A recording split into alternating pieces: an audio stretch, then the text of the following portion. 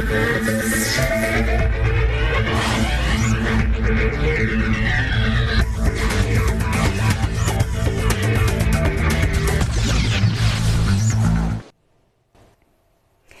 evening, you're watching Stockwatch with me, Zinati Guma, and joining me to unpack your stock-related questions tonight are Dricus Combrink from Capicraft and Graham Kerner from Kerner Perspective. Please be sure to send those questions via SMS to 41392, email at stockwatch@bdtv.co.za, or tweet us at BusinessDayTV using the hashtag Stockwatch. Thanks so much for your time, gentlemen. Markets are anything but upbeat today, except for that Resources 10 complex on the JSE today. I actually want to, is it all the US? Because we've had, investors kind of getting jitters about the tech stocks where they're disappointed with one division or another on Alphabet and on Meta. But then you also had, I guess, good economic news coming out of the US with GDP surprising to the upside. But Dricus, would you say that the market is taking all of that as bad news, even the good news of the US GDP? Well, you should take the GDP figures with a grain of salt. A lot of that is government spending, and running deficits of 7% of GDP outside of a crisis or wartime is not a healthy prospect. So take that GDP figure, together with the fact that they're printing large deficits at the moment. So government spending added, I think, 0.8% to the quarter's GDP, third quarter GDP, and then a big swing in inventories. Inventories can swing from one quarter to the next in different ways. That's about a 1.5% swing, and that can swing back in the next quarter. So you can subtract that from any real GDP growth that you think the US is experiencing. And then thirdly, a big one is investment spending, but almost all of it came from fixed investment spending in the household sector. So people are building houses. Why? Because the market is frozen. People aren't selling their houses because then they'll be locked out of their 3.5%, 4% mortgages. So the housing market there is frozen. And that means that building permits are up and people are building houses. So that's a bit of a short-term, let's call it, movement in the market. And then how does the market unfreeze the housing market in the US? It happens with job losses. You can't keep your house if you lose your jobs.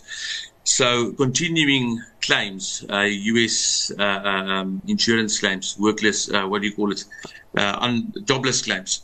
Continuing claims is up 4 weeks in a row now. So there's a bit of momentum behind that one, and it does look like the labor market is deteriorating a bit in the US.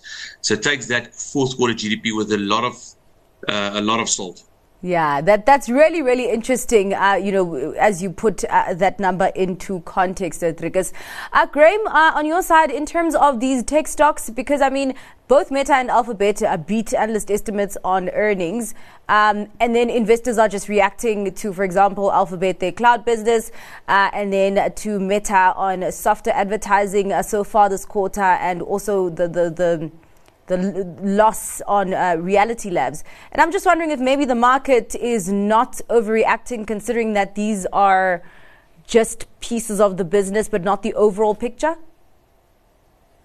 Well, I think in the case of Meta, they're also guiding that they don't really expect the advertising picture to change. So it looks as though, the trends in advertising and digital advertising seem to be shifting. But I think the big thing here for me is, and the data is probably a week old, but, let's say a week ago, the S&P 500, I think on a 1-year view, was up 12%. The FANGs, let's call them, accounted for about 10% of that, with the other 494 shares accounting for 1.3. So I think the market has sort of said, well, part of it's probably AI boom, but also there's I think the market is looking for growth, and they may be feeling that some of these tech stocks give them sustained growth, even in an environment where maybe traditional more cyclical sectors come under pressure. But I think the problem that we foresaw, and I think it's coming through now, is the valuations were lofty. So obviously, they've come off, but they are still lofty, and they are particularly lofty considering some of these shifts that are taking place, for example, in digital advertising. So, no, I don't think it's overdone. I think the world is desperately trying to get its arms around global growth. So maybe just adding to what Dricus was saying, I don't think it's just a US GDP thing. I think right now, if you look across the globe, some concerns about Chinese growth. Obviously, we know where Europe is, the ECB obviously pausing, and we've got a lot of tension in the Middle East. So there's quite a lot for the market to deal with. And, because we can only focus on one thing at a time. Well, sorry, because not you. I can only focus on one thing at a time, and that's the market's view. So I think there's just too much for people to deal with right now. But I do think that the tech stocks are still vulnerable to a sell-off, but maybe the broader market, if you look at the Russell, for example, has already given back quite a bit. So I think the techs are vulnerable, but the broader market may not be quite as vulnerable in the US. All right. We're still talking about that broad market. There is a question here. I have funds invested in the Satrix S&P 500 and a small amount that I just started to invest in the Vanguard S&P 500 that I have in my US share account. Do you recommend that I transfer the Satrix ETF funds to the Vanguard? Is there an argument for indirect versus direct offshore investing? Dricus? Yeah, I prefer to go directly offshore, definitely, rather than just having your Satrix 500. But if you do a bit of both, I don't see any harm in that. Just know that, with the stroke of the pen, the Treasury can change the rules around, how much institutions are allowed to hold in offshore, amounts. So that will determine the amount of products that they can sell locally. I don't see that changing in the short term, but that's always a risk longer term. If there should be a fiscal crisis in SA for some reason, and it's increasingly likely, then the first thing to happen is you get exchange controls. And a lot of the leniency that we've seen on exchange controls the last few years will reverse very, very quickly. So it's better to get your money out rather than use asset swaps, etc. But if you do a bit of both, there's not too much harm in that. But don't only buy ETF. Please get some active management and don't have a too US-centric portfolio. Graham, what's your view? Dricus says that it's okay if you do both, but he prefers a direct offshore exposure on this. What's your view? Well, I think the first thing I'd say is one of the big attractions for those that are proponents of things like trackers like the S&P 500 is the costs. My guess is you're going to pay considerably more for the South African-based equivalent. So I would imagine Vanguard will charge you a few basis points, whereas maybe the Satrix one might charge you 40 basis points. So I think that's a consideration. But I would agree with Dricus and everything he said. I think not too US-centric. The fact that global markets are skewed towards the US is not a good encouragement to do that. I think better general balance. And yeah, I would agree with the rationale of taking your money out if you can, because I agree. We've been quite lenient, and I personally believe, the increase in foreign investment thresholds for funds, for example, is one of the reasons why there's so little liquidity and so little appetite for small and mid caps, and even some of the smaller big caps in our market. So, as Victor said, it was given and it can be taken away. So those mechanisms are vulnerable. Direct is a better option, but I would also agree. Don't just go and buy yourself an S&P 500. Maybe build one or two active value funds or something that just gives you something different, because indices can behave strangely for quite a long time. You just have to look at Japan as a case in point. Yeah, all right. There's a question for you, Dricus, and then another one on the same stock.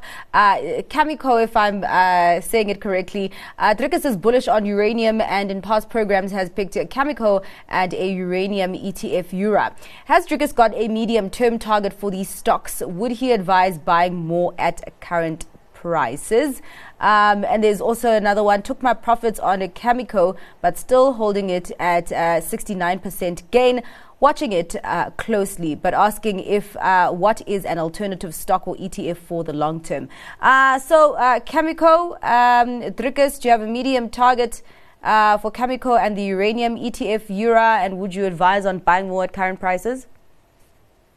Yeah, sure. So the uranium market, I'm still very bullish on, but that's on the yellow cake itself. So it's better just to buy yellow cake, the closed-end fund, or Sprott also has a physical uranium trust. You can buy those, then you get direct exposure to uranium. It's low risk. It's only access to the price of yellow cake uranium U3O8.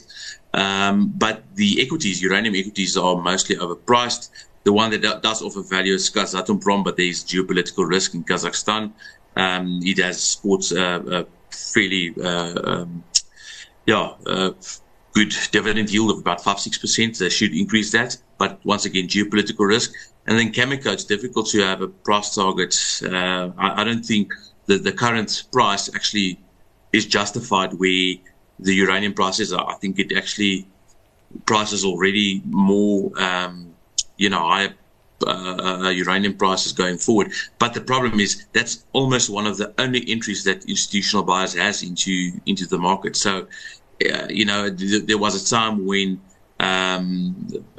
gold miners were perpetually overvalued. And this might be the case for Cameco as well. That must be the only institutional entry point, and it might be perpetually overvalued. So it doesn't make sense just to get out while it's overvalued, while there's still a structural bull market in uranium. Just sticking with you, Dricus, the second question on the viewer that took their profits on Cameco, watching it closely, but what is an alternative stock or ETF for the long term? Any stock or any uranium space. Okay, all right. So in the uranium space, it's basically Sprott's physical uranium trust. Yeah. All right. I mean, at this point, looking at the viewer, Graham, that has taken profits on Cameco, would you be providing an alternative stock or ETF in the long term? I will yield to Dricus's knowledge on uranium. Just listen to what he says. Let's get to more viewer questions. There's one on Afrimat that came out with its interim results today. Graham, I'm coming to you. The cash from operations decreased by 24%, while revenue increased by 9.6%, which means Afrimat sold more on credit. And perhaps the reason receivables increased by 34%.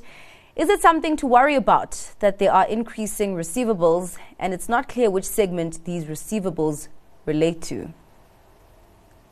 Well, I think the only question there is around the timing and whether the people they've sold to are going to pay or not. If they're going to pay, then it's not really such a big deal. So I wouldn't be too concerned. Remember, the business is also, and some of it may just be timing issues. So the business has transformed itself from a fairly simple aggregates business to a far more diversified business with mining interests, and that might explain some of it. So simply having an increase in a debtors book is not necessarily a bad thing. It's when that debtors book is not lacquer that you'd be concerned. So I wouldn't be specifically concerned about that right now. Yeah, all right. And just on your side, Dricus, I mean, what did you make of those Afrimat results, assuming that investors did cheer the numbers today?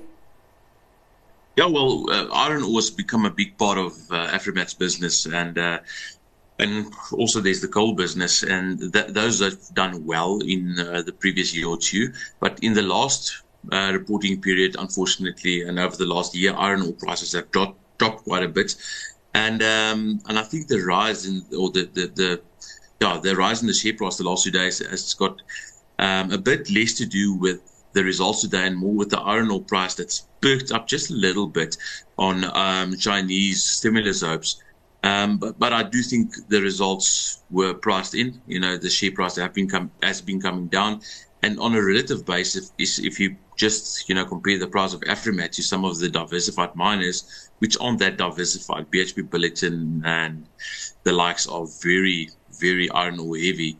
Then Afrimat is outperforming them by far. So I think some of the better capital allocators out there, and actually not a bad set of results in this environment. All right. Well, thank you also for putting that share price movement into context for us.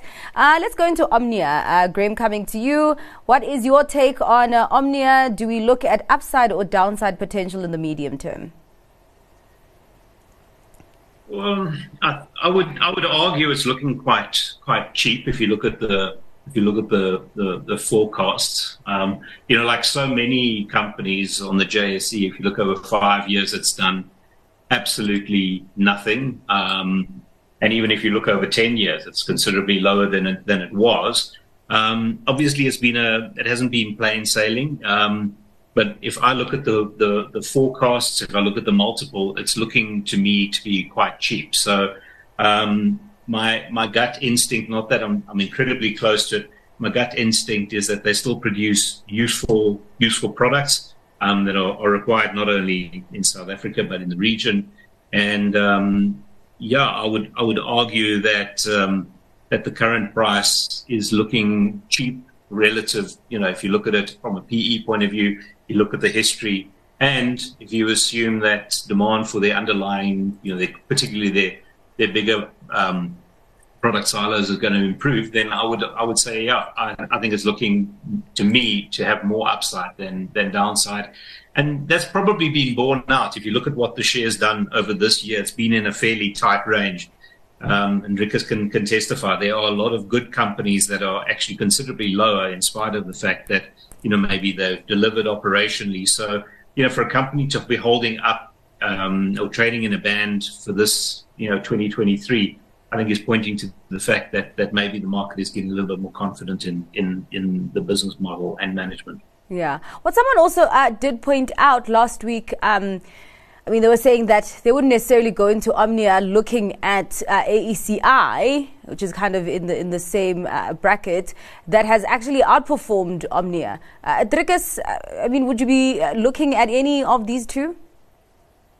Yeah, I think both are cheap. Omnia is maybe more a pure play to the agricultural sector, where AECI has more industrial and mining customers and products. So I think Omnia is more a pure play fertilizer company. And I think ammonia prices is the big driver here. Ammonia prices down about 50% from its 2022 high. And obviously that was thanks to the war in Ukraine. And again, ammonia prices have picked up a bit the last few weeks, but still 50% down. If it stays here, Omnia should, chug out decent profits, decent cash flows, and it's priced quite decently, sub 10 PE, even if you pencil in earnings per share drop. But unfortunately, that's where most of the SA market is. So it's if we knew for certain that these companies will re-rate to previous multiples, then it's like shooting fish in a barrel. Unfortunately, we don't know that. We might be in a situation where the SA market is perpetually priced lower due to the political risk environment, etc. So it's difficult. It's difficult out here. The changes to Reg 28, as Graham earlier alluded to, has been a major driver in a withdrawal of liquidity out of the mid-cap and small-cap space locally. And Omnia has been a victim of that as well, absolutely. So a lot of value in the mid and small-cap space in SA. And if you haven't allocated to these sectors at all, then I might suggest taking a fresh look at it. All right. Someone sent a question on Richemont. I got out of Richemont at 3,300 Rand. Would you feel that it would be worth going back into? Graham? Yeah, I'd say very, very well done. In our fund, we played the warrants, which gave some nice upside. Yeah, it's come back a lot. Obviously, there's some anxiety around in terms of demand for luxury goods and the level of gearing to let's say global growth, particularly in some of the emerging markets. I think it's looking good. You must remember this business spits cash. It's got a portfolio of assets, or the maisons and the watch brands. If you look at the prices there, they're not terribly I don't believe terribly driven by what's happening at European GDP level, for example. It has an effect, but I would say definitely I would start looking at them again. It looks cheap. I mean, if you just look at how much cash they're still sitting with, and they spit cash. So I would say you can definitely start looking at it again. But having said that, you do get the feeling that world markets, I think as Dricus was saying in his introduction, world markets are definitely trying to recalibrate, and you get the feeling that there's a lot of anxiety around. So I think, yes, it's looking a hell of a lot cheaper, obviously, but on the international stocks, I would be patient. Maybe it's shooting fish in the barrel locally, but internationally, you've seen how this giant, which is such an amazing business, has come off so massively. And, there's nothing to say it can't lose another 20 Rand in South African terms. Dricus, would you say that this is a good game plan and also just an example of perfect timing? Yeah, and the Rand also played a role earlier this year, pushing up to new highs. And on the flip side, what's pushing it down now is higher yields, it's pushing down a lot of quality stuff. So if yields stabilize around these corners, now I'm lying. If yields stabilize, if the US 10-year stabilizes just below 5%, that's a financial accident in the making.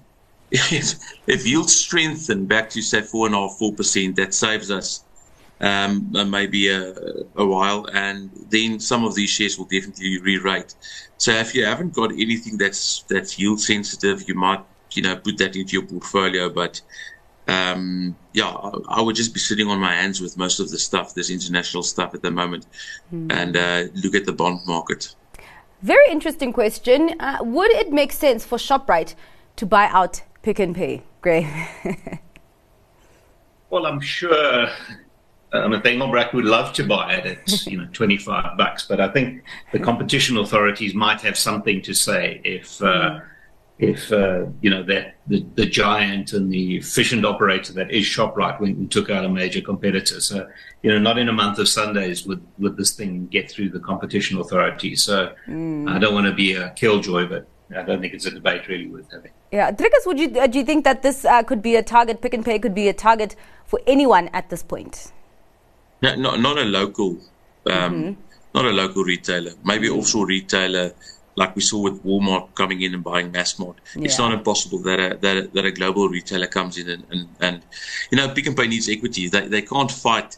They can't be competitive with the balance sheet that they have. They just can't. They need an equity injection. So it's not impossible that an offshore player comes in, buys in on the cheap, and they give an equity injection into Pick n Pay and maybe even rebrand the company to an international brand. I don't know. It's possible. All right. Well, gents, let us get to your stock picks for today. Graham, what will it be? I'm going to go with one I've never ever called before, which is Mondi. And I mean, we know that in fact, we just got Q3 the other day, and the earnings are basically halved. We know this is a difficult year.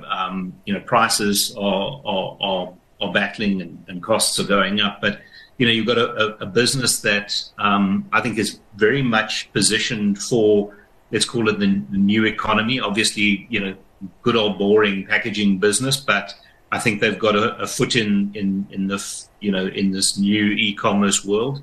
It's got a good balance sheet. The reason I've never called it, I've liked it, but I've liked it from afar. It's always just felt out of range. Now, under 300 Rand, you need to understand this financial year, the earnings are going to contract by circa 60%. Some good reasons, some bad reasons. They're out of Russia now. That was obviously a good asset for them. But I would say, this is a really good global business with a really strong balance sheet. I think demand and pricing will come back for them. But I would argue at this low price, there's probably quite a lot of upside in what is a really well-run and well-positioned business. Yeah, all right. Dricus, on your side, what will it be? MTN Group. So, this is one that you should get your timing on right. But longer term, they're growing subscribers, they're growing ARPUs with regards to the fintech business. MasterCard they're doing a deal with MasterCard. They're doing a deal with, I think it's with Sanlam. So it's a fintech company. It's becoming a fintech company. They've just, there's a bit of a price war locally. and Vodacom has just been slapped over the wrists about, cancellation fees or something of the like. So I think there's a lot of negatives. One is Iran. If they've got a business in Iran still, I believe. And then there's the Nigerian, exchange, FX, chaos at the moment. So a lot of negatives. Perfect time to buy something that's growing long term, that decreased the dollar debt a lot, and MasterCard will do the rest of it. The MasterCard deal, buying the fintech business, or part of the fintech business rather. And then it's sitting now at the EV/EBITDA of about 3 looking forward. I think this is very cheap for a growing asset. Obviously, frontier market risk, whatever. But if you can put this one in the bottom drawer, I'm sure you'll come out ahead 5 years from now, ahead by a lot. All right. Well, thank you so much for your time and for your analysis today, gents. Really appreciate it. That is all for Stockwatch this evening. Thanks to our guests, Rikus Komring from Capicraft and Graham Kerner from Kerner Perspective. I am back with Stockwatch tomorrow at 1 p.m. After this, I bring you the close. Stay with us.